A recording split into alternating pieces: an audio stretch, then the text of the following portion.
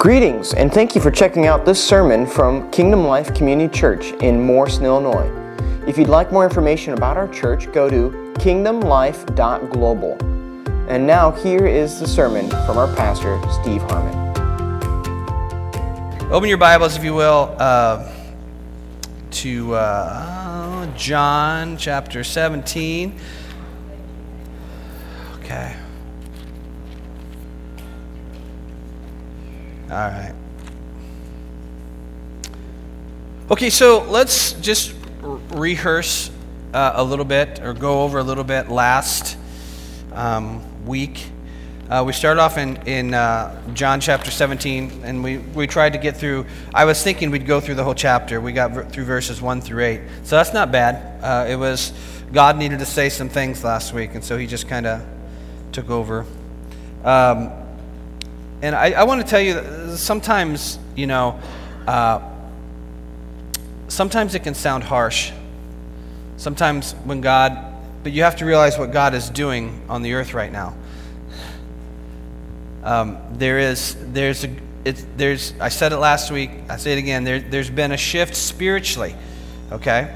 Now we've gone through things that have shifted us physically. We've had 9/11s and stuff like that, and we've had war throughout the 2000s, and we've had a lot of things that have changed and moved us out of comfort, but yet it wasn't necessarily happening right in our neighborhood. That stuff was real out here, but now there's been a shift, and so these things are supposed to happen. These things are prophesied to happen. Okay.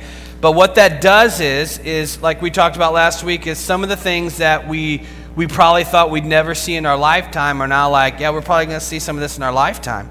Okay, now depending on your eschatology, if most of you probably are rapture people, which is great, you will understand that you may see some stuff, but at some point the Lord is going to take you away, and then there'll be tribulation on the earth, and then the end and stuff like that. Some of you who believe that the church may be going through the tribulation are hunkering down and getting ready. But let me tell you something about the rapture. If your eschatology is the rapture, do not let the idea of the rapture keep you from being bold until you go. You know what I'm saying? Because it's not duck and cover time for the church. It's not like, okay, well, we're getting out of here sometime, so close up the doors and windows, deadbolt them, we've got all the food, we'll last till the rapture comes.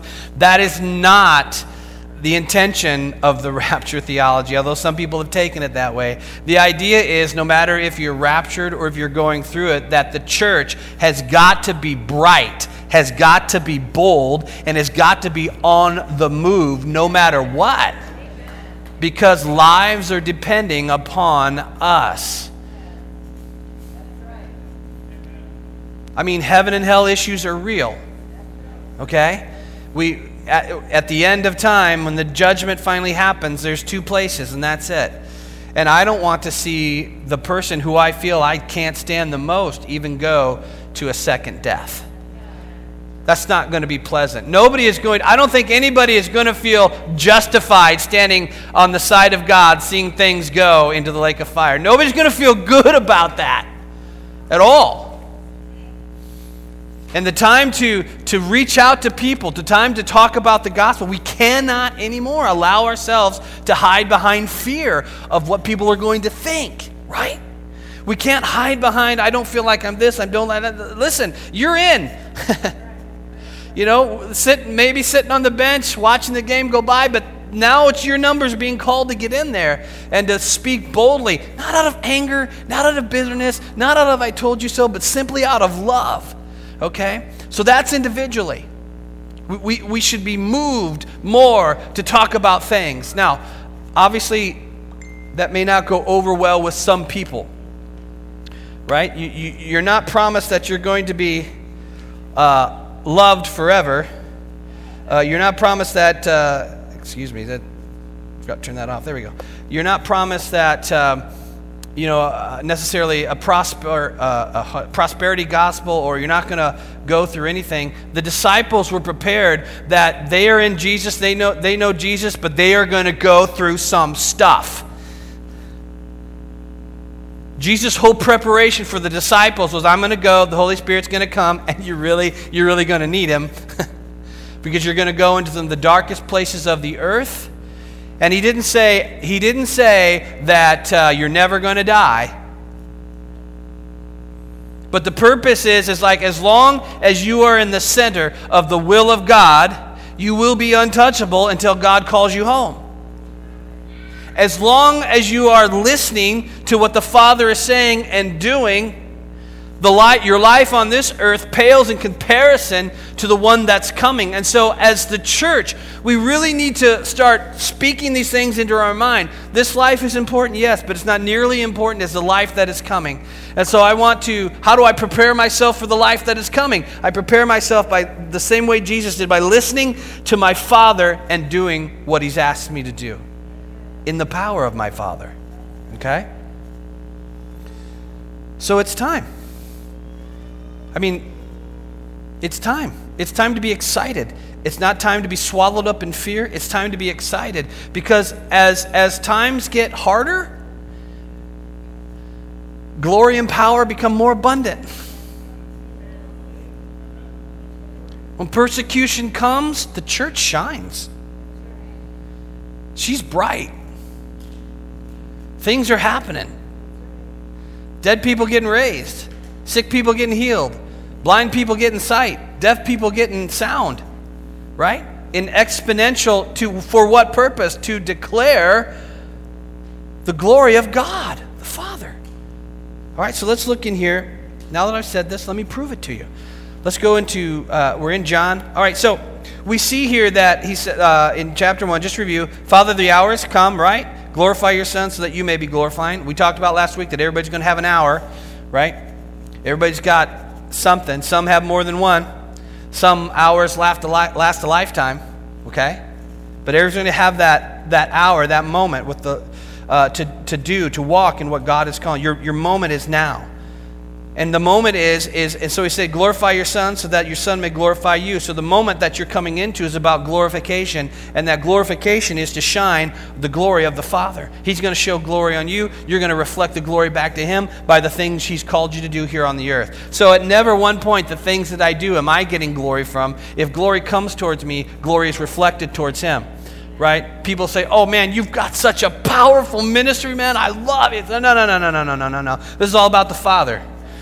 I'm just listening and doing what my Father's saying. So if there's anything good that you see happening in me, it's a reflection of the goodness of glory of who God is. And let me tell you, if it can happen to the least of these, it can happen to you. Right? So there's nothing special about me. I'm just listening and trying to do what he says, which means if you listen and you do what he says, same types of things are going to happen for you, because he is not a respecter of people. He will pour out his glory on whoever he wants to pour out his glory on. And he did it on men servants and maid servants and all these different... there's going to be prophecies and dreams, and they're not just relegated to men, they're relegated to all God's creatures, men and women. So when this glory hits, it's going to hit everybody. All right? If you're listening and you're doing, and then you're going to be reflecting glory from him to them, from them to him.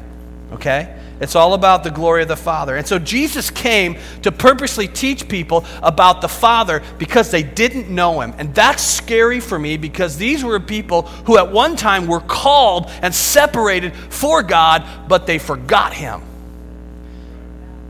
They forgot him. And all they had were a bunch of rules and regulations, and they valued rules and regulations over relationship, unless, of course, it was politically or monetarily good for them. Right? And so they forgot who he was. But yet he's the one that called them. He's the one that set them apart. He's the one that said, you are a nation, right? You are the vine. You're all these different kinds of things. But they forgot who he was. So the purpose of Jesus as to die on a cross and all that different kind of stuff, but it was also to remind of people who your daddy is. Because Jesus kept referring to him as Father. They're like, God. And then when it came to Father, what did they say? Well, Abraham's our father. Why are you claiming something that's dead? Right? We are children of Abraham, or we are children of Moses, or we are children of this, or we are children of that. Well, listen, if you receive whom God has sent, then you'll become children of God. Because Abraham is not going to be able to do much for you at the judgment. We saw that with the rich man and Lazarus. They both die. Lazarus goes into Abraham's bosom and the rich man goes to hell. And what does the rich man do? Abraham, save me. Ain't nothing I can do for you. You took your stuff there. You didn't care about him. And so he's coming to me and you. So it's not about, Abraham can't change your situation. But your father can. Abraham's not going to deal with your issues, but your father is. These are heroes of our faith what we should be reflecting on is the faith that they had that it took to endure what God had called them to do. And I take that. But I cannot exalt them like the Pharisees did to a place that is only prepared for God. Because what does Jesus say? He said, listen, don't call any man father except your holy Father. What is he saying? He's directing that statement at that attitude that they had, that Abraham's our father. God is your father. If you will receive Jesus, God is your father. And so you have a chance to decide of how you're going to relate to him. You can relate to him as God, right? And there's distance there. There can be fear there. Or you can relate to him as a father, which there's an awe and respect and a holy fear, but not a paralyzing fear. And you can, as a good father who not only loves you, but likes you and invites you to come boldly before his throne, right? That is all about relationship, and that is extended to his children. It's not just coming, it's now. So you have the opportunity as a child of God to step boldly before that throne of grace. And he's not looking at you with a snarl on his face, and he's not angry, and he's not, boy, you're lucky, Jesus. He's not any of that kind of stuff. He's saying, finally, it's been since the garden. Come to me. Because I paid a great price for you to do that. Right? And so because the price, if it wouldn't have cost him much, it would have meant that he really didn't like you that much. But he loves you and he likes you, that he sent Christ, perfection. We talked about this before when Jesus says, glorify me with the glory that I had before the world was created. So he always was, he always is, and he always will be. And that's what came down for you because God looked in your sinful state and said, I still love him and I still want him. I still love them and I still want them. Okay. He gave him authority over all flesh, right? That flesh is everything. It's the carnal nature, everything. You say, how is it the carnal nature? Because he was tempted and tried through every carnality the enemy would try and throw at him. And what did he do? He passed the test. So he has authority that comes from the Father, but then he walks in authority that comes from passing the test. And so he has power, and he's proved his power over the carnality of all mankind. Which means if he has that authority now, he will give that authority to you to walk in that same power to deal with the fleshly issues that you have. You following me? Okay, so that means that whatever issues that you have going on in your life that you think you have to live with, that's not according to the Word of God.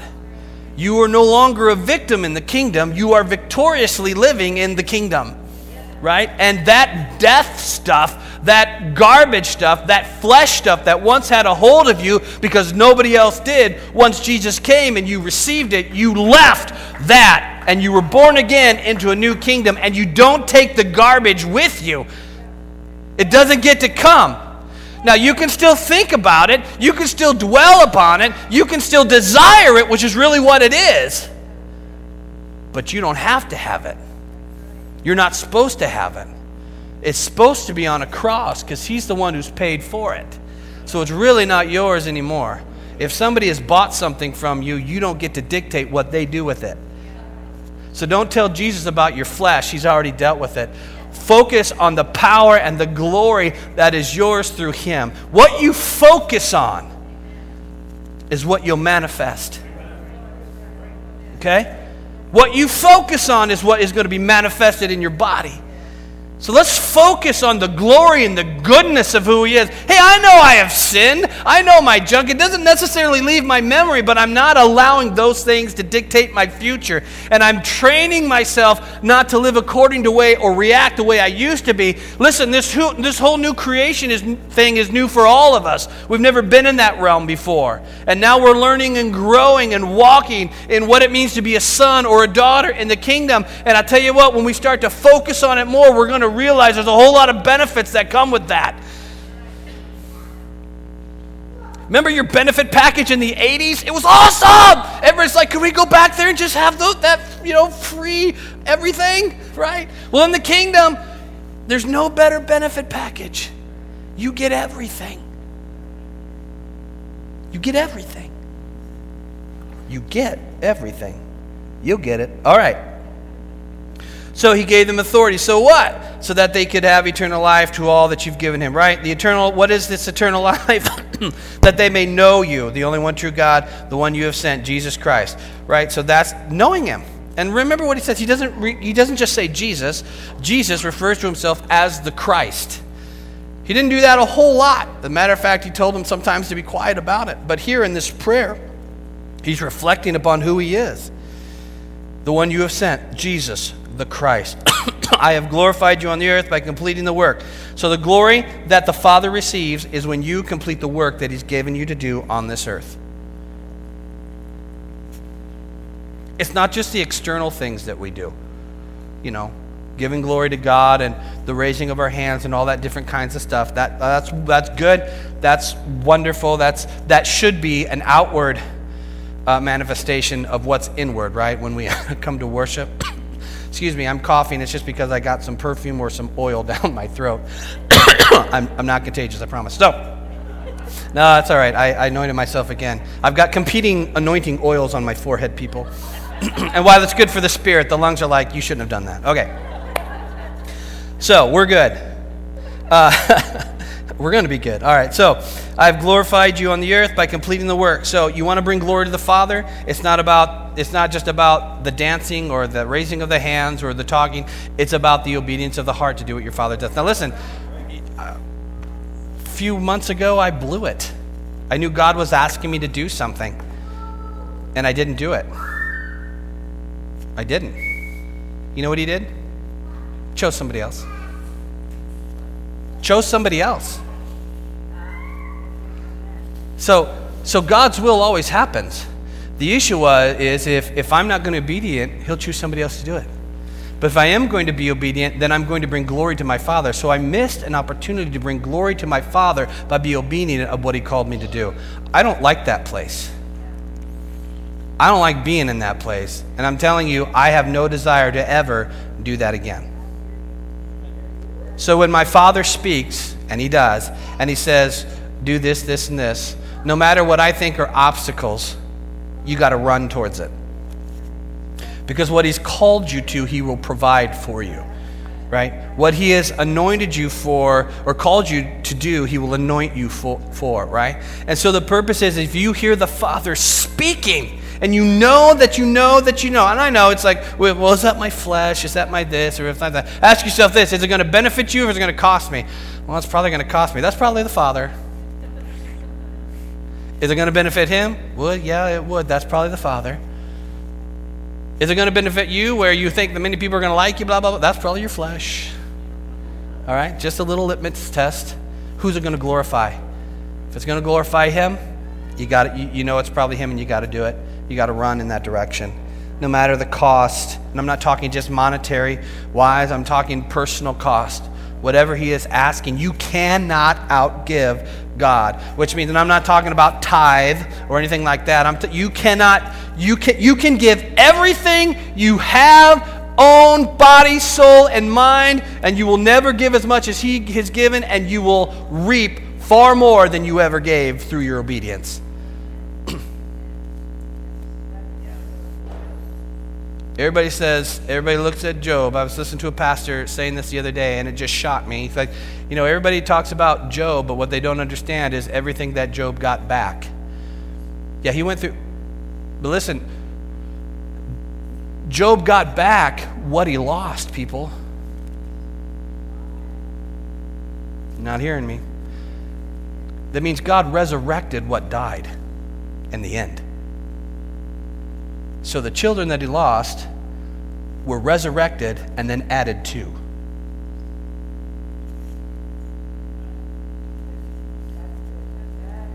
He didn't just, what does Job gain if he still has loss at the end of it? He didn't lose it. It was given back to him, resurrected, and then added to. Like, I don't know about that. You will. You will. I love that. It's so, and that's important for us to grab a hold of going forward. Because you don't lose anything that's been resurrected for you. It can't be taken away. All right. Move on. So he was praying for himself. Now there's three things. He's praying for himself, he's praying for disciples, and then he's going to pray for us. Okay? So here's what the disciples. I've revealed your name to the men that you gave me from the world. They were yours, you gave them to me, and I have kept your word. Now, what does it mean that he's revealed their name? Did they not know who he was? I mean, they had names. They just didn't speak them. Yahweh.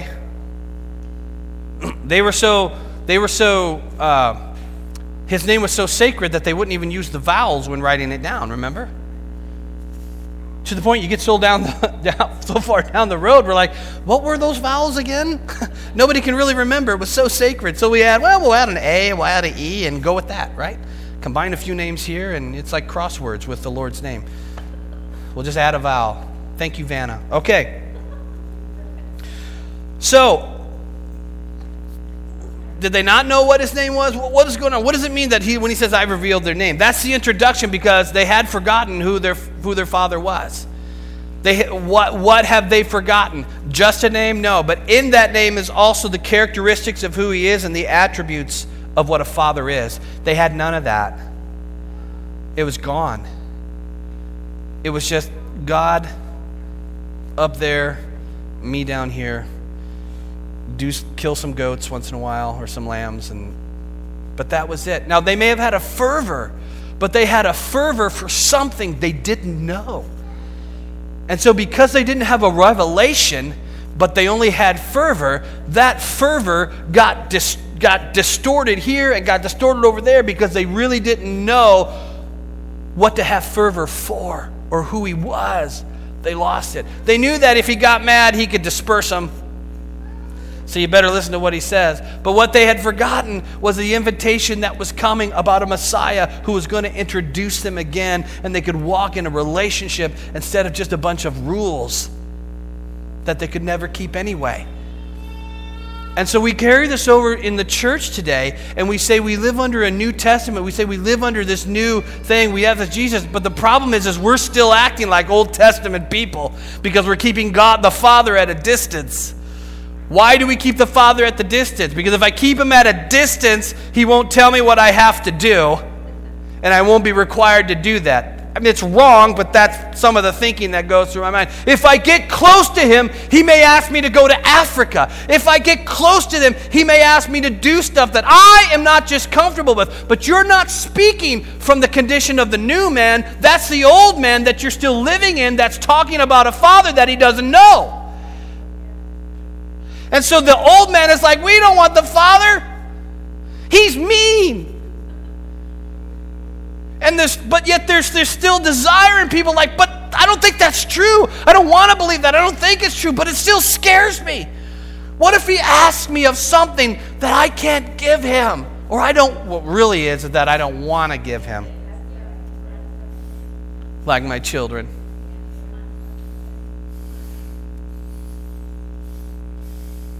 Oh, some of us are fighting tooth and nail like Old Testament people to try and drive children into New Testament thinking, and it doesn't work. You can't manipulate and control what you should have released to the Father, which means you cannot carry the weight and the guilt of what you think is a failure in your life that you see manifesting in your children. You got to give them to the Lord. You got to give them to the Lord. And you've got to walk back from that.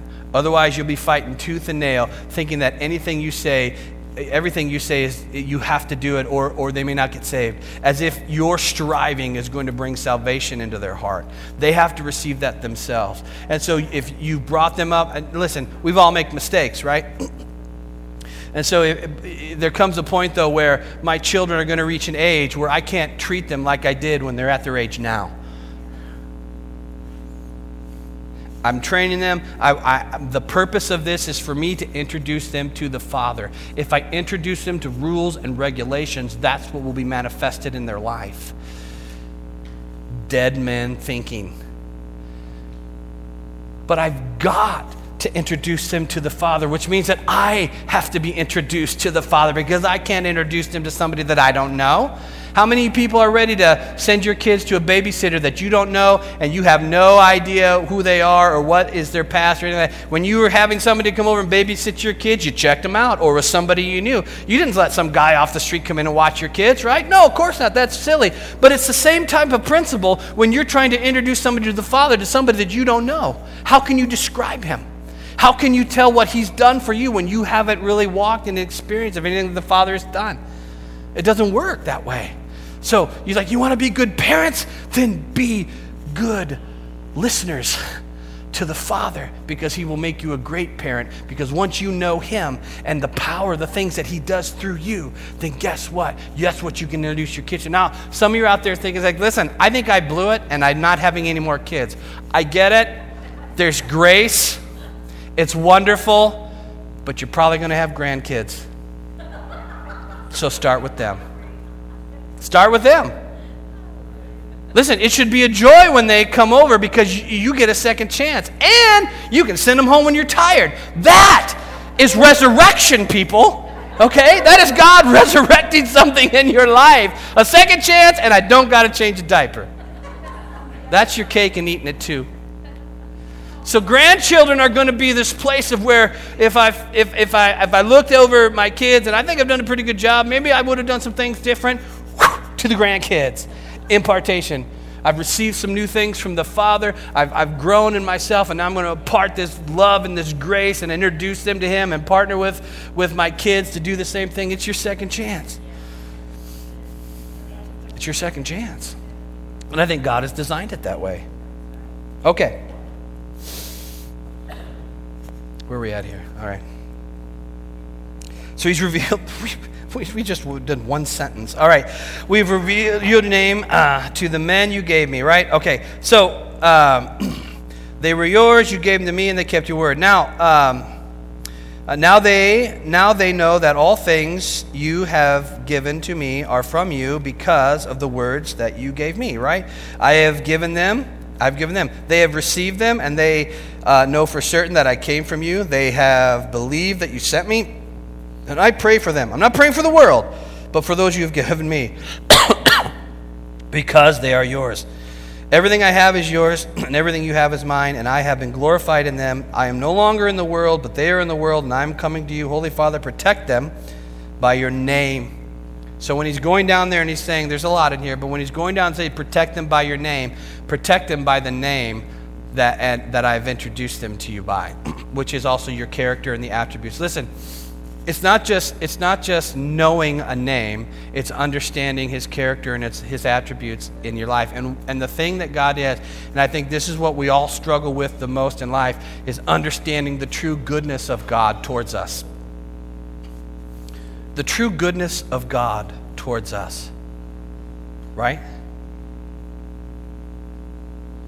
Like I didn't deserve the wife I got. That's the goodness of God.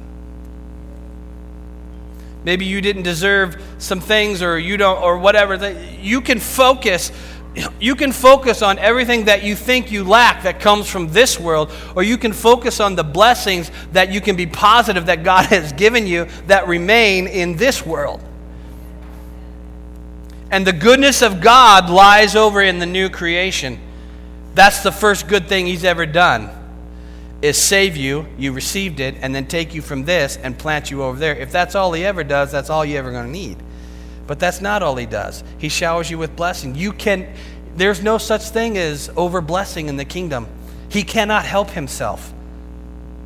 He is a giddy dad. You ever see those dads out there, guys, that you wished you would have been growing up? They're out there. I've seen them. I don't like them. Sometimes I smack them. But just kidding. But you know what I'm talking about. You see these people that you think they just got it all together, and that's who you wish you would be when you grow up, right? That's who your Father is.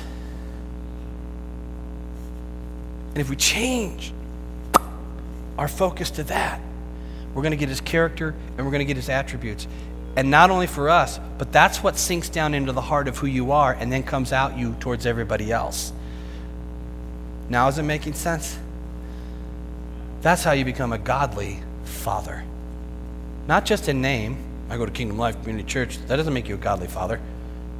The character and attributes of who he is inside you are what make you a godly father. And that's what you, or mother, and that's what you submit to and receive and desire. Okay. So Jesus modeled. Look what in the beginning here, he says, I revealed your name to the men. They were yours. You gave them to me. They have kept your word. Now they know all the things you have given to me are from you, because the words that you gave me, I have given them. What is he saying? Jesus modeled everything that we're supposed to do. So what did he do? Well, one, he listened. Because he was always getting away to pray early in the morning, getting away into the gardens. Why? Because he wanted to listen. He wanted to get where there were no distractions, to listen to what his Father had to say. Listen, it's not enough for you to travel and sing worship songs in your car. That's not the totality of coming to the Father. That's a part of it. You got a busy day, you're doing a lot of driving, you worship music, that's great, but that's not the totality of it. You have to get to a place where there are no distractions, because he's going to speak to you about your stuff, and that's what really people are afraid of. If I keep myself half distracted, then I don't have to worry about this other stuff. I'll just keep singing and praise songs, but what he's really asking is for my heart to change some things. And I think that I'll be good if I just offer up what I think he wants to hear, which is a praise song, when he's like, I don't want a praise song right now. I want you to listen. I want your heart. See, these things that you have kept back to me, that you hide through your praise and your worship. He's like, I'm done with the singing part right now. Now I want to deal with the heart issues of what is going on. So stop your singing and let's deal with a greater form of worship, of listening. And then from that, another greater form of worship is submitting. And then the greatest form of worship is doing. But sometimes we get so caught up in just singing, we forget everything else, and we think we're okay. And he's like, I got a whole lot more. I'm not talking. These aren't heaven and hell issues. These are just the passion, desire of how much God loves you and what he wants to do in your life. And so sometimes we want to just put them up on the shelf, and wherever we need a little a dose of God, we just open up the shelf, get the can out. That's all I need. Put it back and hold it. He cannot be contained in a jar, and he cannot be contained on a shelf. He's going to come out. Okay. But he modeled everything. So listening, submitting, and obeying the Father. How many times? I only do what I see my Father's doing. I only say what I hear my Father saying. All these different kinds of things. But he had a glory with the Father before that, which meant that he could say anything that he wanted to and do anything that he wanted to. But now he's come down to earth to model this for those of us who are lost, so that we know after we receive him salvation is how to perceive until we go see him face to face. Listen, submit, obey. I know submit is a dirty word to us. It's because we're still living over here. I'm American. I ain't going to submit to nobody. Right? Right. Talk to me in a few years about how that's going. But living over here is the joy of like, man, Father, I'm not submitting to him because I have to. I'm submitting to him because I get to.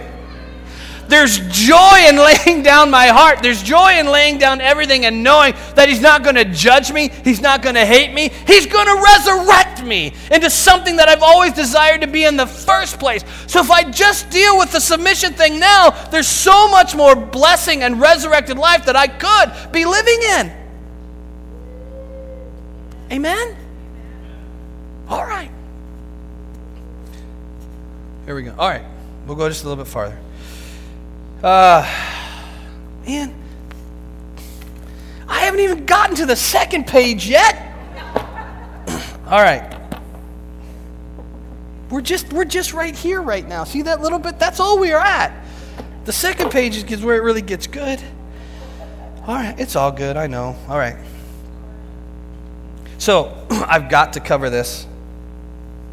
I'm no longer in the world, but they are in the world, and I am coming to you, Holy Father, protect them by their name that you've given me, so that they may be one as we are one. That's about 5 years of sermons in that statement. So they may be one as we are one. Now he's talking about the disciples. This is still in the prayer of the disciples. So they may be one as we are one. Boy, that looks good on paper, doesn't it? That is so awesome on paper. It is the single hardest thing we ever live in our life. Because there are so many things that can affect the oneness. And all those things are left, majority, in my choices. You know what I mean by that? Of whether I'll choose oneness over my right to be right or over myself. See, these things that he says that the Bible starts talking to me like, honor those among you more than yourself. Those are not just pretty words. It's not just a theology type of thinking. It's just not written on a page or out there somewhere in heaven. These are things that he's saying that should be happening now. So look what he says. The goal is oneness or unity, so they may be one. While I was with them, I was protecting them, right? By your name that you have given me. I guarded them. Not one of them was lost. So I guarded them. I was protecting them by your name, and I guarded them. That is the fulfillment of a good shepherd. Remember the shepherds in the Old Testament that he got mad at and saying, you've done a whole lot of horrible things to the sheep, so I'm now going to come down and I'm going to shepherd my people. That's Jesus, and this is what he said. I've accomplished that with these guys that you've given me. I have been their good shepherd. And the only one that was lost was the one that was supposed to be lost, the son of destruction, so that the scriptures could be fulfilled. So he is the great shepherd. Now these things I speak in the world, so that they may have joy, may be completed in them. The things that he speaks in your life will bring joy to you. If you're not listening, you're not receiving joy. Do you remember at all when dad come home? You know the times you weren't in trouble? Because mom would always you just wait till your dad gets home, right? Right? Now you know why you have an issue with the father. You just wait till your dad gets home. Because he's going to lay wood into you, right? And dad's like, I just worked 12-hour shift. And now I got to go out to the wood pile, right?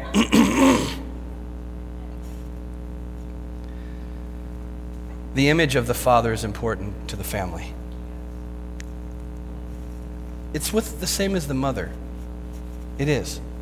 Dads can't be tearing down, you wait till your mother gets home, or any of that kind of stuff. We cannot allow our flesh to define the Father. Do you hear me? You cannot allow the flesh to define the Father because it doesn't know him, and it'll speak only what it knows, which is bad stuff. You have to allow the Spirit to define the Father in your life and in the lives of those that are around you.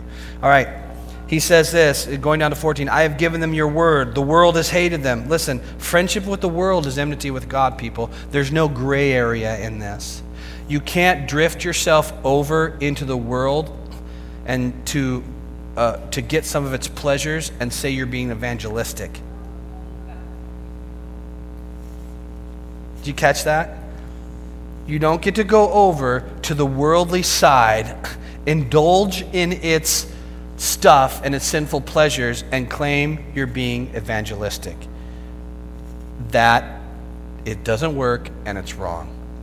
Now, you're sent to the world, but you're sent to the world from a kingdom perspective, which means you don't leave the kingdom in the kingdom and then go to the world. You take the kingdom with you as you're going into the world, and you're denying the pleasures because you're showing them what the benefits of the kingdom are supposed to be like. So that, honestly, is not an area of gray in the kingdom. Friendship with the world is enmity with God. But friendship with the God means you're going to go running into the world preaching the news about who your Father is so that they can be introduced to that. And those that don't give people definitions of the Father, little bit of kingdom stuff here, but wrapped around a whole lot of the fleshly pleasures that they're living in.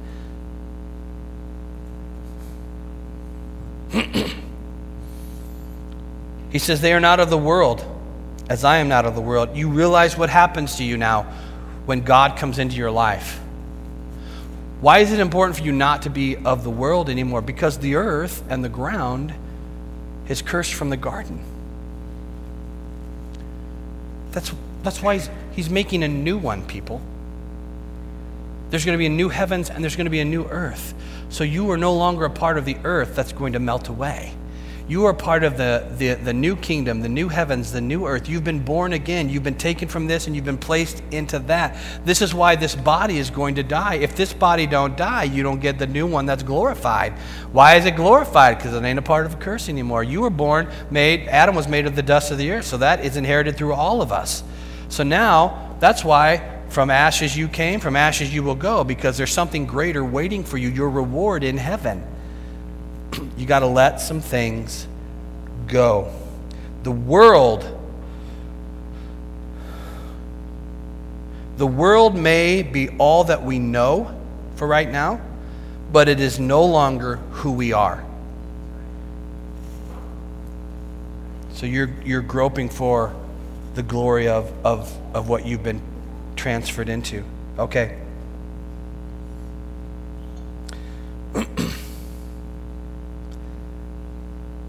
Jesus says in verse 18, as you send me into the world, I also sent them into the world. I sanctify myself for them so that they also may be sanctified by truth. I'll be honest, I never really got that. Why does Jesus sanctify himself? I mean, he's already sanctified. He's passed every test. He came from glory, lived in that glory while on this earth. So I've always struggled with what does it mean that he sanctify himself? And then doing some research, it makes sense. It means this. Sanctify can also means set apart, okay? And so yes, sanctify is about, taking the world out of you and putting the Lord in you or whatever. Define that how you want to, but it's also about set apart for what you're supposed to do. So what Jesus is saying is like, listen, I'm sanctifying them. I'm setting them apart for the work that they have to do, and I'm sanctifying myself because he hasn't gone to the cross yet. And so he's looking at the immediate future. He's like, just like I am setting myself apart to go and do the final thing that you've asked me to do. He sanctified himself. He set himself apart for the work, the last little bit of what his Father had called him to do. Now I ask you, he's modeled that for us. Have you allowed yourself to be set apart for the work of your Father? Not what you think it is. Not, I'm going to do this because that'll make him happy because you really don't know. Have you taken the time to get to your Father and say, whatever you want is yours? I'll go to Africa. Man, I will go to Antarctica and preach to penguins if that's what you want. There is nothing on this earth. There's no place I won't go. There's nothing I won't say. I'll keep myself in love. He is looking for people who are not trying to hold on to the world and love their life so much, but he's looking for people who are willing to lose everything, risk everything, because they know how good he is. And if I don't believe it or I don't want it, you're never going to get it. But if you say to him, it's all yours. I once was a sinner. jerk, whatever. But now you have saved me, and my whole life is yours. My attitudes, my mind, my will, my emotions, my spirit, my soul, this body are yours, and they will be used so that you can receive the glory. That's what he's looking for.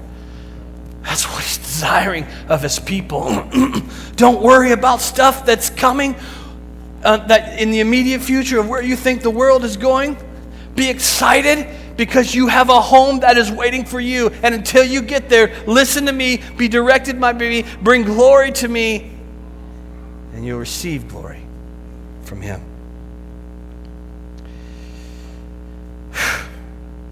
Lastly, Jesus prays for you and me. Do you know that a certain amount of statistics are always either right or wrong? So I'm going to say about 90% of this last thing of Jesus prays for all believers, do you know what it's about? Oneness. It's all about oneness. It's all about oneness. It's about the oneness that should be experienced in us. Listen to what he says. I pray not only for these, but for those of you who believe in me. Remember what Porky Pig used to say? Abidi-bidi-bidi, but that's all, folks? Well, abidi-bidi-bidi, this is us, folks. Right here. I pray for all believers. If you're a believer, this prayer is for you. 2,000 years ago, he prayed for you, and he's still waiting to see it fulfilled. Talk about long-suffering. Talk about long-suffering. All right? He prayed for you. He says, and this is what he says, I pray for those who believe in me through their message. Who's they? The disciples. We're still listening to them through the word. And he says, may they all be one as you, Father, are in me and I am you. May they also be one in us.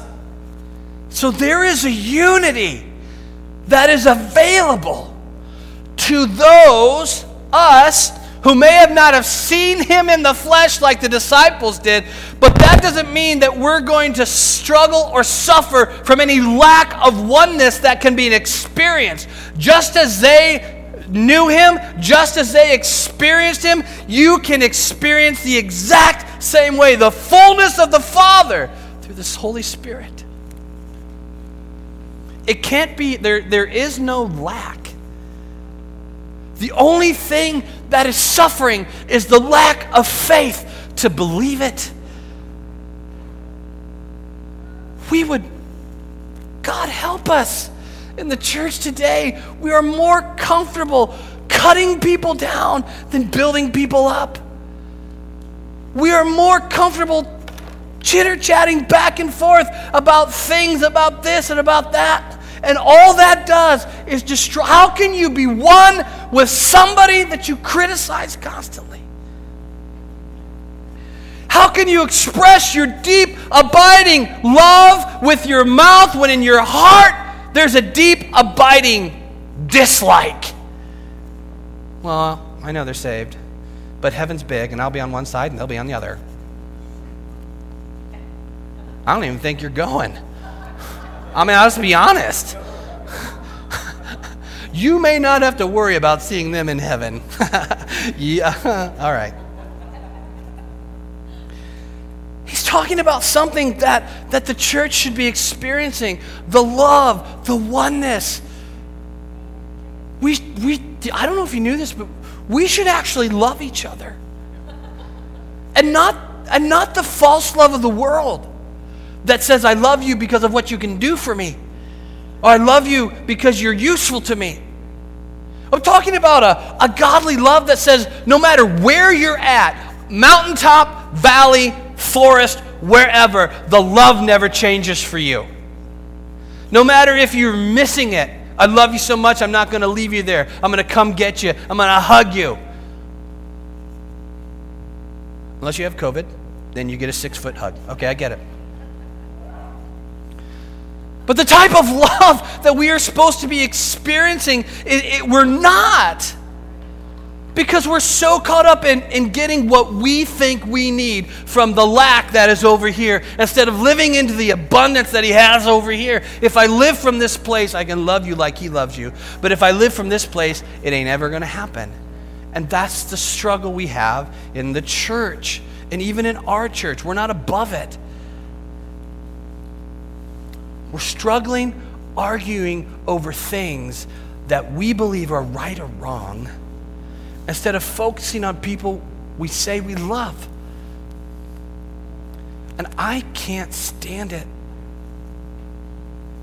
It breaks my heart. Because I know there's more. I'm not saying I'm perfect. I've struggled with these things too. But I know it's out there. I know it's available because he said it. And I believe him. Too many of us are believing lying prophets over here that say nothing's ever going to get better, it's never going to change. But I've decided to believe what he says about what the church is supposed to be like, what he says about the love that's supposed to be in it. I'm deciding to believe him. I don't feel it. But you know what? There's a lot of things I didn't feel but actually came to pass. So I'm betting on him. I'm saying, even though I don't feel this now, even though it may not be what I think it should be, I'm throwing all my eggs in one cart. I'm betting on him because he's never lied and he's never failed. And I know that it's coming.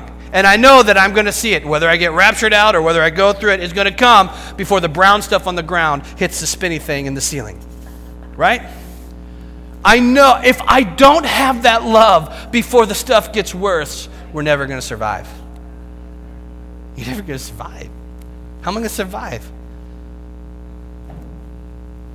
I can't live without that. And I can't live without the faith that it's available for us right here. And there are so many people who say they long for it with their mouth, but like Isaiah said and Jesus said, hey, listen, you're a people who speak things from your lips, but your heart is far from me. And I think a lot of times we're good at speaking these things because we've taught how to been speaking Christianese, which is more like a second language than it is a changed heart.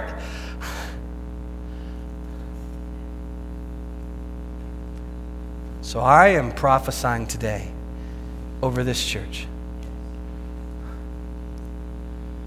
that the flesh is going to die.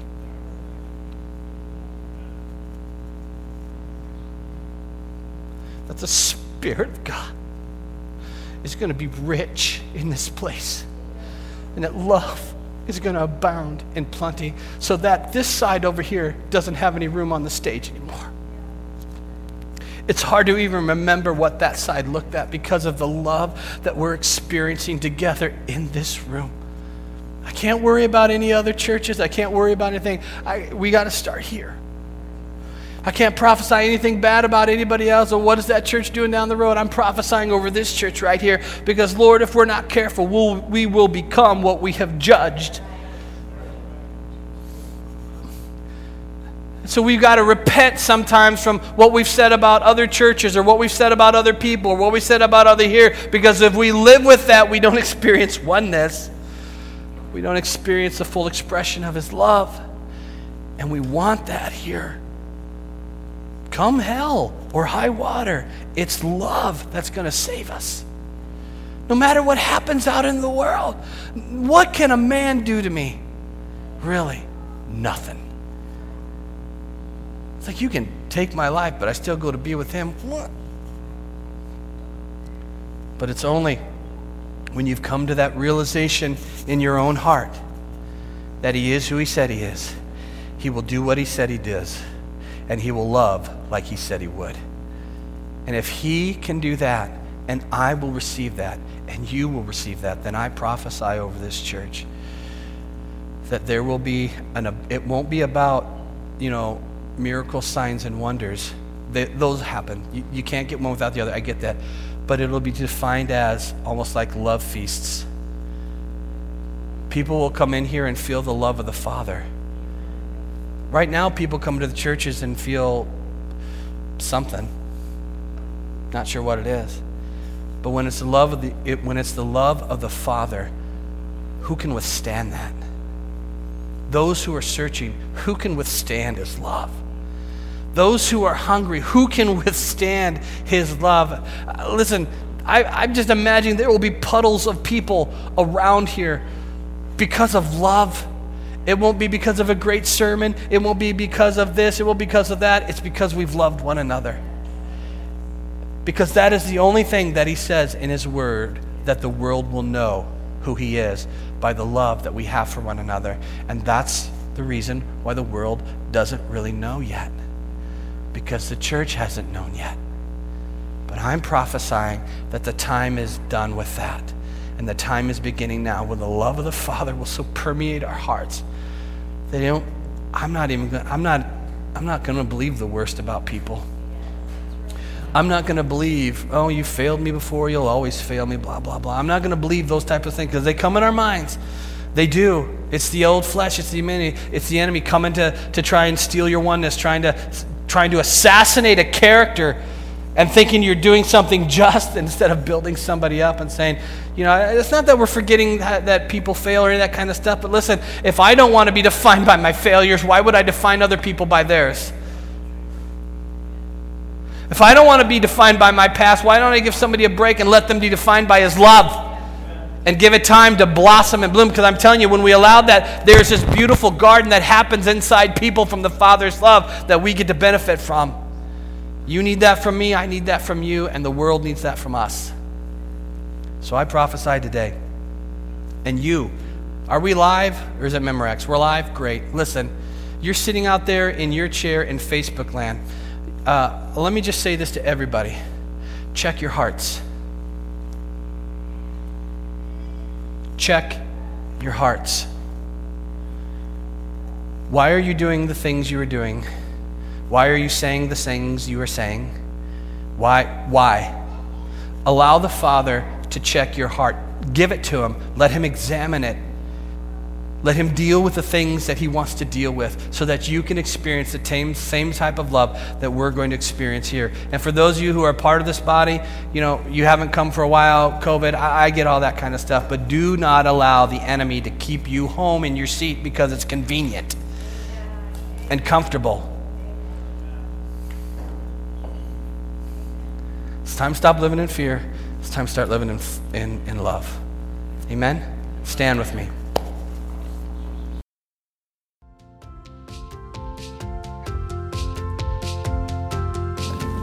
Thanks for joining with us today. And if that message touched your heart in some way, please let us know by emailing us at info.kingdomlife@aol.com. You can also find us and reach out to us on Facebook. And we hope that you will join us again for another podcast from Kingdom Life Community Church.